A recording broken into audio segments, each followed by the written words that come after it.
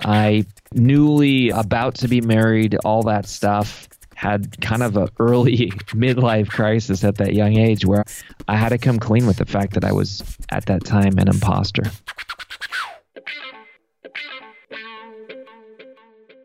This is the Happen to Your Career podcast with Scott Anthony Barlow.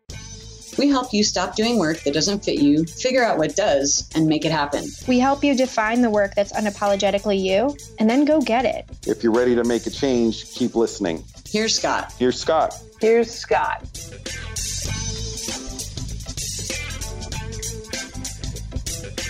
Welcome to the Happen to Your Career podcast. I'm Scott Anthony Barlow. This is the show where we share stories of how high achievers find career happiness and meaning. Today, I got a question for you. How do you become an unstoppable force that reaches your goals and even surpasses them? How do you change self-destructive behaviors that'll stop you from doing that? My most recent career move was 12 years, believe it or not, as a leader in a nonprofit. And I felt a little bit claustrophobic. I felt like I had done as much as I could to create change and excitement and vision, and I kind of felt capped. And so after much thought and prayer, I went pro with my passion back in 2012, and it has been a fun, wild ride. That's Kerry Oberbrunner. Kerry actually struggled finding his own distinct voice and his own passion too. Early on in life, he suffered from severe stuttering, depression, and even self-injury. Today is a completely different story though. Kerry invests his time helping others experience what he calls unhackability in work and life. I'm going to be the operations coordinator for CASA, which stands for Court Appointed Special Advocate. This is Sarah. She has many passions and skills, which actually made it kind of difficult for her. My whole career type story has been one of sort of bouncing around because I didn't know what I wanted to do, and I could never figure it out. Listen for Sarah's story later on in the episode to learn how she used Career Change Bootcamp to help her finally figure out what fits her. I had the opportunity to really just kind of try to figure it out. I grew up, not with tons of income or intellect. I grew up in a blue-collar home, and, much of my generations of family members do college or anything like that. But anyway, as a young kid, big feeler, big thinker, and had a stuttering problem. So, start off school, and very early on, kids are kids, and acceptance was very important to me, just being friends with people. But they pick on you, you get made fun of. And so anyway, from a very young age, I basically didn't like speaking. And they sent me to a speech therapist back in the late 70s, early 80s. They said, you got a learning disability. It's probably going to be much worse. And basically, good luck, Have fun. Yeah. So, they didn't have programs like they do today, and the knowledge, they just labeled you and there you were. So anyway, I did go to speech therapy. I did find some help there, but words were never my friend. Words were never something that made me strong. They made me weak. And so basically, like any kid in life, we experience pain, and I experienced pain, whatever, grandparents dying, this type of thing. So rather than sharing and talking, I got into an addictive, negative habit called self-injury, where it's starting out as biting as a young child. But then in my teen years, this is before the internet. I certainly didn't want anybody to know. It was a big secret, but I basically became a cutter. And as a young male, that's super common, but I was still an achiever, wrestling team, this type of thing. But I did get addicted to self-injury, and I hid that secret for years, in college, even in my first year of grad school. And everything kind of came to the surface my first year of grad school, where I basically confided in a teacher, a professor, to get healthy, because I wanted to get healthy. And it backfired. And this professor was not a good person and basically, kicked me out of the program or threatened to. And thankfully, I had somebody stick up for me. I was friends with the vice president. He stuck up for me, and he said, we're going to get you help. And so in my early 20s, I newly about to be married, all that stuff, had kind of an early midlife crisis at that young age where I had to come clean with the fact that I was at that time an imposter. So let me ask you about that. And I feel like I am woefully ignorant about self-injury addiction. So for my benefit and others that are maybe in the same place, what's something that I don't know or would be surprised about? Sure. About that. Yeah. So basically 15% of young females self-injure. It just means like they basically create pain through, it could be a number of things, burning, biting, cutting. But what they're doing is they're recreating a painful situation that they can control. So a lot of times you see self-injury when people feel out of control, physiologically it releases endorphins, that type of thing. Sometimes you hear people say, well, I just want to feel something. I feel so dead and numb that I just want to feel alive. Sometimes people say like they want to see themselves bleed or something like that because no one sees their pain on the outside. We live in a world where, oh, how you doing? Great, fine, good. And so you can begin to feel like, gee, everything in my life is fake. Like I'm not okay. And self-injury can be a form of you basically trying to be authentic with the fact that you don't feel well. It's not a sign of death and destruction and suicide usually. It's actually a coping mechanism that helps you make it, basically. So that's really interesting, particularly to me, just because we spend a lot of time on this show talking about how to be more authentic. Yeah. And again, completely naive, I actually didn't realize that those two are related in that way. That's really, really interesting to me. So how on earth did the rest of this happen in terms of, you go from essentially asking for help and getting denied that help, somebody else steps in and you end up having this very early midlife crisis that, take me through that. What happened for me? So basically, I did go to counseling. And my issue, what it became was, and I think this will help people because I tell people, look, you probably haven't self-injured, but actually all of us self-injure. All of us don't believe our potential. We self-sabotage. Yeah. You just ask anybody, any entrepreneur, anybody will admit to self-sabotage. So how I got through it was, my big thing was God wants perfection. That's what I kind of gravitated toward. And in my opinion, you either gravitate toward religion or rebellion. What do you mean by that? So most humans, in my opinion, say, and by the way, I'm going to go a little faith on you if that's cool here. Go for it. Take it away. It's cool. So, in my opinion, you will not be a soul on fire unless you have a connection with your creator core, your own core, and your community. Otherwise, we feel disconnected. And so to feel connected to our creator, well, some people are going to say, by golly, I'll just work my way. I'll just try my hardest and be good and try to be my best. And they work their way. It's called religion. And other people say, heck with it. There's no way I can ever be good enough. I'm not going to work my way to be connected with God. Forget this. So they just say, I might as well live it up because I don't have a chance anyway. So then they go toward rebellion. So, if people have ever heard of a story called The Prodigal Son, both were basically messed up kids. As it turns out.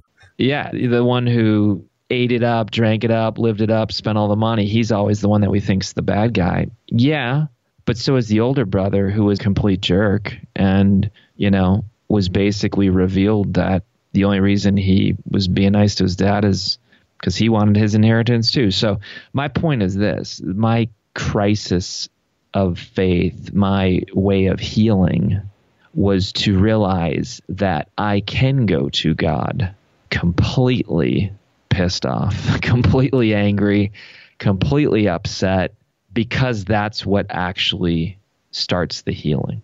So I stopped pretending with people and God, because trust me, Scott, prior to this, you looked at my life on the outside. Oh, this guy's perfect grades, perfect titles, perfect whatever.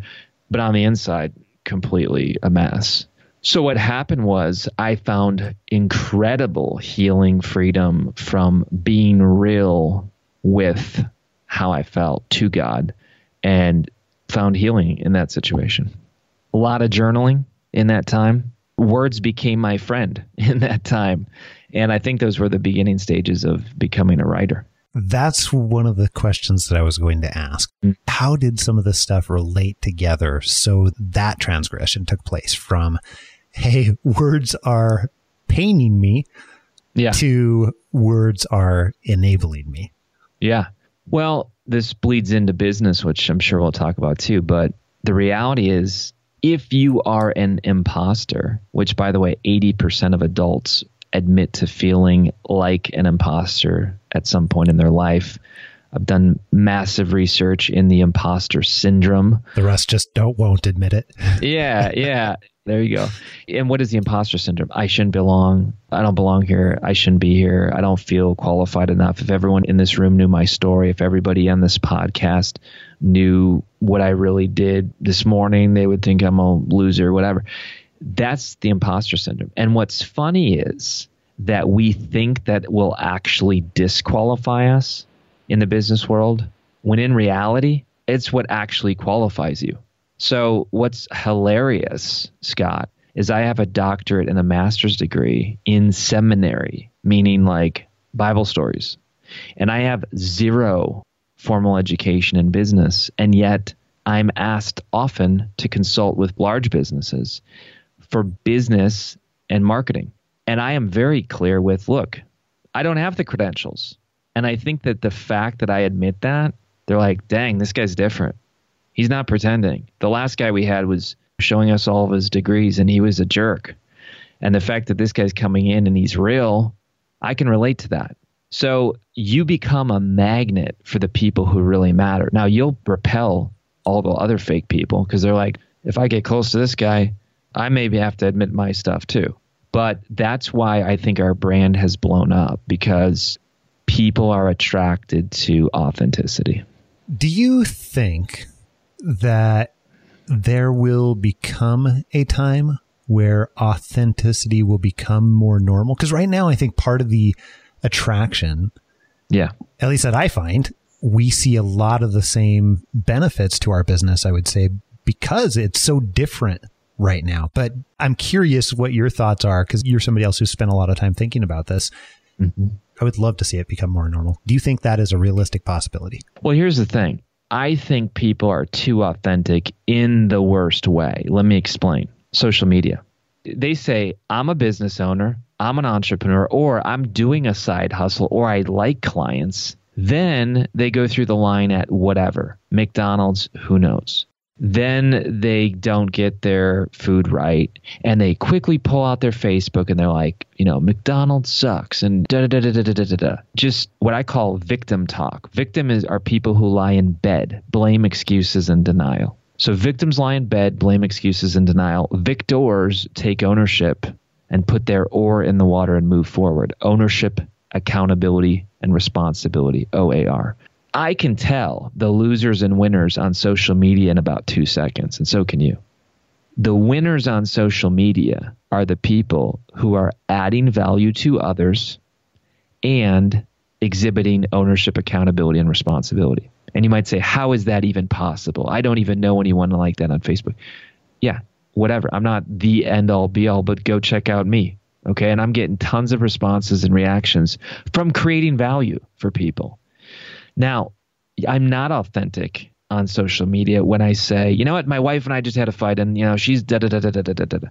Look, when you are a business leader or an entrepreneur who has a social media account, you are telling the world, follow me because I know where I'm going.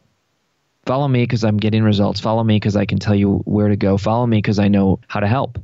And when you essentially air your dirty laundry in the name of authenticity, that's not helping you or anyone. So I know it sounds like a paradox, Scott. I'm talking about selective sharing when the context is right. You are not a differentiator when you are authentic online with your rage, anger, disappointment, and frustration. That's not a differentiation. That's what everybody's doing. I'm talking about authenticity that is thoughtful, that is redemptive, that proves a path and a way forward. And I call this, if I can, really quick share, there's 3 tones for any business, any book, any leader. Well, I would say this even goes so far as you're thinking about this. I'm realizing that 100% of this also applies to any job seeker or a career changer or really any situation where where you are formally or informally a leader or somebody that you're going to be looked to for one reason or another, or called upon for one reason or another. So yes, please share. And I'm super curious about this. Well, and again, that victim and victor was not my own. If something's my own, I'll claim it. Otherwise, I'll tell you who said it. But that one actually you can't track because nobody knows who exactly came up with OAR and BED. But this next one is not mine either. But let me just say this. There's 3 tones for any book, any social media. By the way, your social media has a tone. Just like a radio station has a genre, your social media has a genre. And if a radio station plays pop, opera, and rap all in one day, they are going to lose all their listeners. Confusion repels, clarity attracts. So if you go to any of my social media, you will see it is on par and on brand with Igniting Souls. It is. That is the radio station I play, Igniting Souls. So much so that if my account ever got hacked, within about 3 seconds, people would say, that's not Carey. What happened? But the 3 voices you can have in any business, any book are sage, Sherpa, and struggler. Sage is the style that you basically say, I've arrived. I know the secrets. I found the path. I found the Holy Grail. I found the elixir, whatever. Come sit at my feet and I will share my knowledge with you. People like that are an Oprah, a Tony Robbins, a Jack Welch. Those are the people who present themselves as sages. Other people present themselves as Sherpas. Sherpas are people who say, you know what, I was stuck.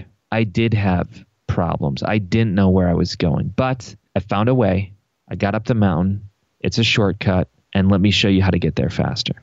That's the style of business. That's the style of books that I write, Sherpa. Then the third one is struggler. Struggler says, I see a problem. I have no idea how to fix it, but if you also see this problem, and if you want to learn together, let's figure it out. And that would be books like Blue Like Jazz, just to borrow one, Donald Miller's book, where he basically was like, you know, there's a problem with religion today, and I see a problem, and I'm willing to call everybody out, and I don't have a solution, but come on with me, and we'll find a way together. And those books work as well. You can have any approach, but what you get slammed for is if you pretend you're a sage and you're really a struggler. You will get lit up. Tell me why. People don't want imposters. If you say, I've been there, I've done this, I figured everything out, come sit at my feet, and people do a little digging on social media, which just the other day, something showed up on my Facebook feed. High school girls discover with detective work, principals' credentials are fraud, whatever, something like that. And guess what? She got fired. And she presented herself as, I've been there, I've done this school, I got it all figured out, I should be the principal, and she got called out. She's done. So that's the only place where you get nailed.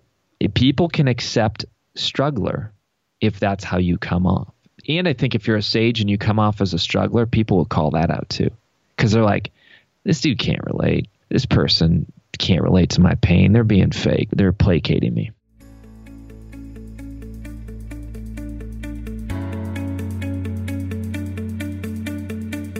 I was unsure about how to define myself because I've amassed a variety of skills over the years. I was confused about my professional identity, and I felt lost and unsure about which route to move forward in. Okay, here's the thing. Sutinder's array of skills and his experiences, it made it really difficult for him to nail down what he actually wanted. I wanted to clarify my skills and interests with a view to identifying my next career move. When he came to us for coaching, he gained some much needed clarity. Career coaching has been enormously helpful in refining and defining my skill set, my strengths, my interests, and most importantly, the areas of opportunity that are now available to me. I am clearer about my identity, what I can offer future employers, and also what services others can buy from me if I choose to go self-employed. Now, Sutender really put in the work to make things happen for his career. Congratulations, Sutender, on identifying what work fits you. Also, if you want to figure out what work fits you and find that fulfilling career that lights you up, gives you purpose, and want help making it happen, coaching can help you step by step. Want to find out how? Go to happentoyourcareer.com and click on career coaching to apply, or simply pause this and text my coach, that's MY coach, to 44222. Pause right now and we'll send over the application. I would say do not hesitate to give it a go. It's absolutely an investment in yourself. So if people are thinking about their social media and how their accounts project themselves or create perceptions, and they're really just getting started in even thinking about this in this particular way, like projecting an intentional perception versus accidental, or I don't know, substitute another word here that's in between accidental and intentional, but something other. How would you advise them to get started? Like, what are a couple of ways that they can think about this slightly differently in between going directly to Sage, Sherpa, and Struggler? How can they immediately make a major difference? Number one, alignment. You gotta get the radio station genre right. Meaning, look, most people's social media, I'm being silly, but this is how it goes. My dogs are so cute. Then it's, I hate what's going on right now with politics. And then it's like, love this video about cats. And then going to the monster truck show tonight. And then it's, hey, I got a business. If you're interested in my coaching, private message me. And then it's, I'm just so sick of Starbucks not serving hot coffee. Like, that's people's normal social media. And what I'm saying is, like, social media today is your personal TV station. It's called Facebook Live or YouTube. It's your own PR firm. It's called Twitter. It's your own publishing company. It's called WordPress. Like, you have everything today that 30 years ago people would have died for. They would have needed to be big business to do it. So the fact that you have all these tools and the fact that you're not clear, that's a dangerous game. I would rather have people stop, take a hiatus from social media, rebrand themselves, understand what their brand is. I mean, we do this with Dream Job Boot Camp and many of our programs, but we say clarity attracts, confusion repels. And you will keep repelling people inadvertently or intentionally the more you just attach your social media to your brain without doing the important task of thinking. So this is really interesting to me. I'm thinking about this for lots of different uses. For example, right now we're hiring for 2 new team members, and we are going through and we're looking at their social media accounts right now and learning almost stream of consciousness flow in a lot of cases, like what you're talking about them as people. So we are getting a level of authenticity, but possibly not the level of authenticity that they intend on sharing with us. In another example, this is something that we use all the time too for, a variety of different reasons, reaching out to other companies that we want to partner with or collaborate with or whatever else it happens to be. We just sent a gift to somebody the other day based on what she had on her social media because she took the time to interact with us, and we learned a whole bunch of stuff. Maybe some of the things she didn't want us to learn, I don't know. From her social media. But it seems to me that just from a very, very small amount of intention, like you're talking about, in really trying to determine what type of channel is it in the first place? At a minimum, do you want to project jazz versus R&B? And at least making that decision, then that's going to cause a major difference in every aspect because people have access to it. And I think that's both a powerful thing and a detractor, as we're finding in some of the cases for 40 job applications and a bunch of people that had reached out to us for one position. And Sure. And a whole bunch of those people are not going to progress in the process because of some of that. Yeah, I mean, you go to my website, CarrieAlbertBurner.com, immediately you have what's called my VPS, my value proposition statement. And what I tell people is that your value proposition statement is essentially, think of yourself as a drive-through restaurant. When people go to your website, they're essentially going through your drive-through window and they're shouting, "Hey, I heard you might be able to help me. What do you serve here?" In other words, "Hey, I hear you serve food here. What do you have?" If the person taking your order has to turn around and you hear them say to their coworker, "The guy wants to know what we serve. I don't know. What should I tell him?" What are you going to do at that window? You're going to drive away. Probably. You're going to be like, "What the heck? These people don't even know what they serve. What's going on here?" Unfortunately, if I told most people, I'm going to be honest, even most of your listeners, why? Because your listeners are amazing. And if they are like the majority of the population, most people don't know what they serve. Meaning, if I had $1,000 and I said, "Scott told me I need to hire you, that you can help me. What can you help me do?" I have $1,000. Most people do not know what they would say. They don't have clarity. And when you don't have clarity on what you're going to help a potential client do, they're not going to hire you. And so on my website, it says, I am an author, coach, and speaker. By the way, the VPS formula, I'll tell it to you, then I'll tell you mine. I am a blank who helps blank do or understand blank so that blank. That's it. I'm a blank who helps blank do or understand blank so that blank. That's your VPS. That's your value proposition statement. That's why you make income, because you're creating value for someone in those areas.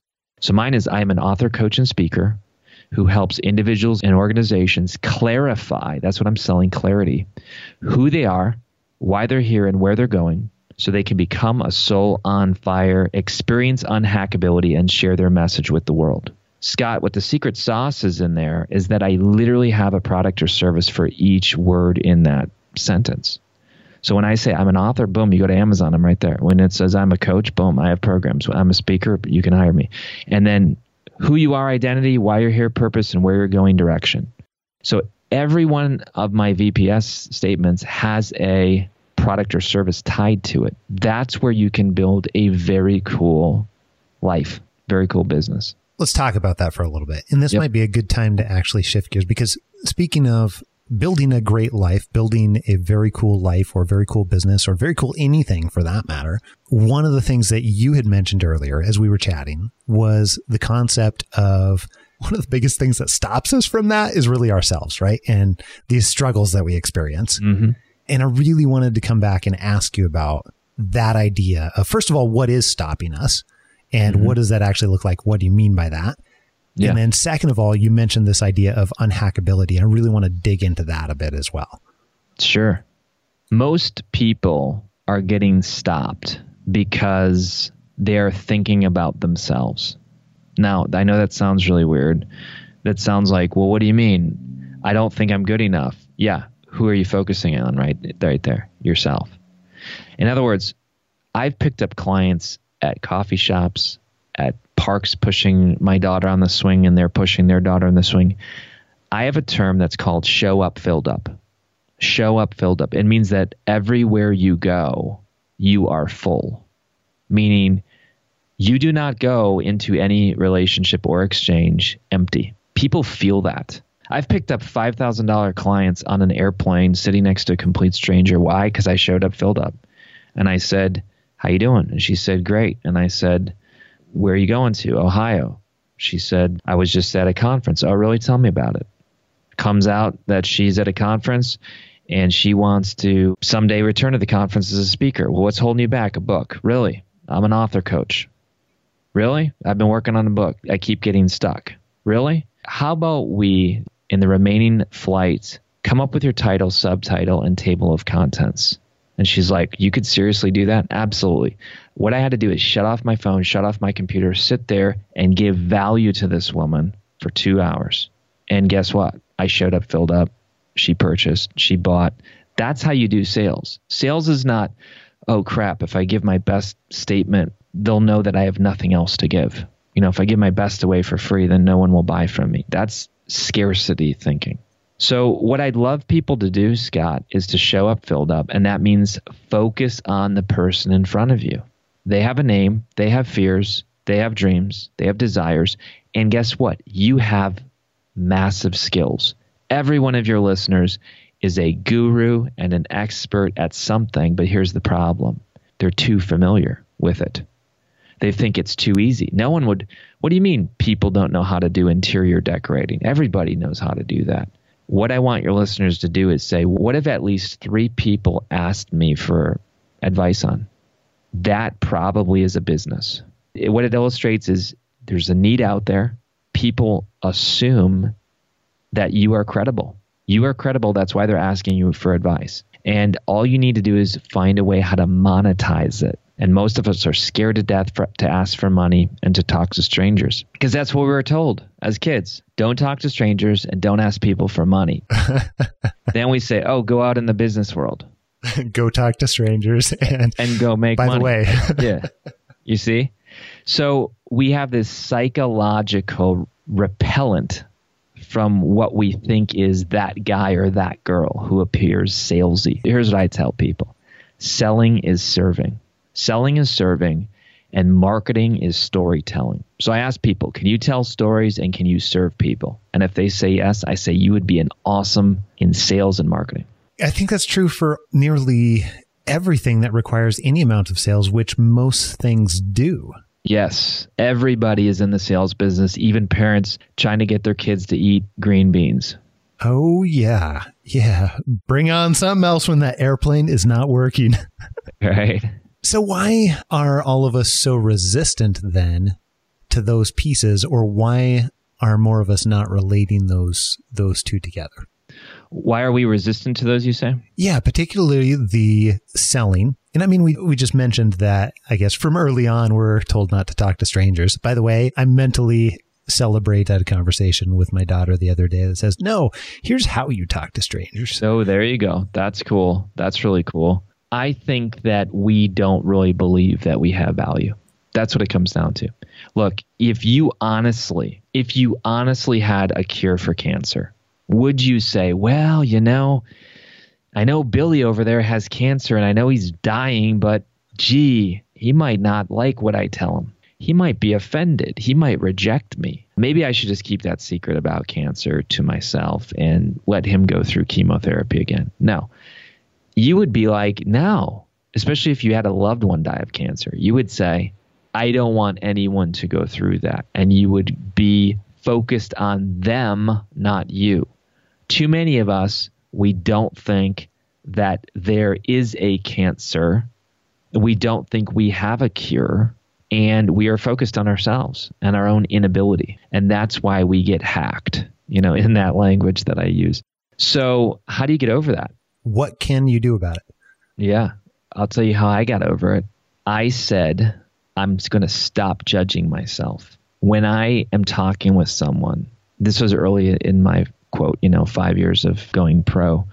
I said, because again, the stakes were high. My wife was not one of these, hey, Carrie, you can do anything. I'm going to go support you quitting your job and you just go make it happen and you can do anything. She was like, you better bring in the money because we got 3 kids and we are turning down health insurance and a mortgage and you better make it happen. So I married a truth teller and I needed that. So very nervous, stakes are very high for me. I did a side hustle. I teach that in my book called Day Job to Dream Job. I don't think if you can that you should just do the romantic thing that never works and just say, well, I'm quit my job and I'll go figure it out. I don't think that's smart because you haven't developed the character yet of a side hustle. Change of location doesn't mean change of the person. You need to become the person worthy of your dream job while you're in your day job. But anyway, long story short, I stopped judging myself. And when I was sitting with a potential client and I said, oh my gosh, how am I coming off right now? Am I sounding stupid? What does this person need? My mind's starting to go blank. I'm getting nervous. I'm coming to the money part. He's probably going to say no. I feel awkward. All I said was, isn't that interesting? That's the phrase I said, Scott. So I said, isn't that interesting? Just when I'm about to help this guy and lead him in a deeper relationship through a coaching program, that I start to get nervous. Isn't that interesting? And all I did was acknowledged the fear. I didn't judge it, push it down. That makes you focus on it. So I would encourage people, just as simple as saying, isn't that interesting? Use that phrase next time you feel yourself getting hacked and losing focus. People don't want to be sold. People want to be helped. Raise the objections before they can. And when you do that and you're not tied to the outcome, people feel it. I always put a guarantee on our products. That actually creates more sales. If people can write down these 6 words, we call this the deeper path payoff. It says income's never the problem. Everyone says income's the problem. Well, how am I going to make the money? Income's never the problem. It all starts with clarity. I'm going to say 6 words. I'm going to tell you how they all flow from the other. Clarity produces competence. Once you're clear, you know what you're good at. You're competent. That produces confidence. So you have clarity, competence, confidence. Once you have those 3 things, people are like, I'm going to listen. They're going to pay attention. Notice our currency today is not money, it's attention. So they're going to pay attention. Now you are influencing them, which then allows you to impact them, which then allows you to gain income. So the 6 words are deeper path payoff: clarity, competence, confidence, influence, impact, income. That's how every sale works. And when people focus on the money, they're focusing on the transaction rather than the transformation. Carrie, let me pull you back for just a second because I'm really curious and I don't want us to lose it. What happens after you stop judging yourself and you're using this phrase, isn't that interesting? Yeah. To create this unhackability for yourself. Crazy story. It's a movie analogy, but those are the best ones. You know, in the movie Inception, Leonardo DiCaprio basically plays this guy who goes inside of dreams to steal dreams. And once he was in the dream, everything was cool. Everything was cool. He was operating inside the dream. No one knew he was trying to steal the dream. When he started to think about it, then everything got weird and all the people in the dream turned on him and basically wanted to tear him apart. So what I'm saying is that acknowledging, isn't that interesting, allows you to refocus on the client in front of you. That's what I'm talking about. I'm saying, well, when you say, oh crap, I'm starting to think about my voice and do I sound confident in this moment, you've immediately left the scene. The client feels that. The client says, whoa, where did my potential coach go? You cannot be in 2 places at once. You're inside your head right now, judging yourself about your effectiveness. You've lost the client. Imagine a brain surgeon doing that. A brain surgeon playing Xbox while he's doing brain surgery. No one would do that. Horrible doctor. But that's what we do. We go play around with our self-limiting beliefs and say, well, you know, I think the client won't even realize it. No, you don't judge, but you show up filled up. You refocus on the client in front of you and play a trick. See how many times I can count the word that they say, you know, the forces you to focus, whatever. But people can tell. That creates confidence. A guy who was in the room with Paula Abdul, and she wanted to hire potential people. And every guy walked in trying to sell her. Oh, you should hire me because I did this project, da, da, da, da, da, da, da. My friend walked up to her, sat close to her, and said, Paula, in fact, didn't even sit close to her, sat like knelt down eye level and looked her in the eye and said, Paula, what do you need? That's the one she hired. People do not want all the credentials. They want to know that you care, that you're listening, and that you will help them. So I love that for a whole variety of reasons. But shifting that focus, or I know there's a term for it, and for whatever reason, it's escaping me right now, but inserting that trigger point in there where you've made the decision in advance to, first of all, observe as opposed to judge, and then giving yourself the freedom to practice that by inserting that question of, hey, isn't that interesting? And acknowledging when that's happening. And I mean, that's really the first step to being able to change any type of unconscious behavior or emotion or anything else. So absolutely love that. And then shifting that focus to other people and focusing on, it sounds like, how you can help. Yeah. Selling and serving. Awesome. Hey, I really, really appreciate that. I really appreciate you taking the time today and being able to take us through your story and share a few anecdotes too. I love this stuff. But I'm really curious for other folks that are very interested in getting more carry. Where can they find out more about you and what you do and some of the things that we've mentioned today? Yeah. So carryoberburner.com is where you can find out a lot of things. That's where everything is. If people say, hey, you know, I want to learn more about books, it's carryoberburner.com/book.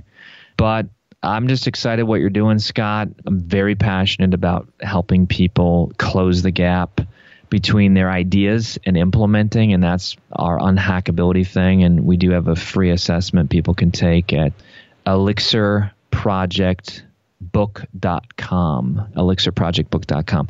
That's my fiction book. It was super fun to write, and it's a metaphor for how many of us get hacked by our own self-limiting beliefs and how to close that gap.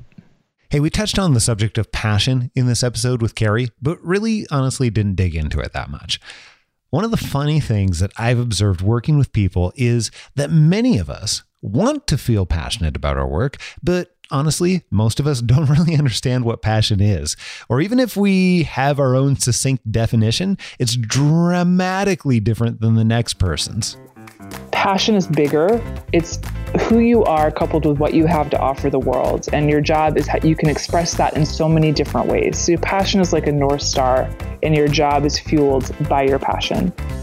Next week, we dig into what passion really is with my friend and also world-renowned career coach, Christy Mems. Until then, I will see you later. I am out. Adios.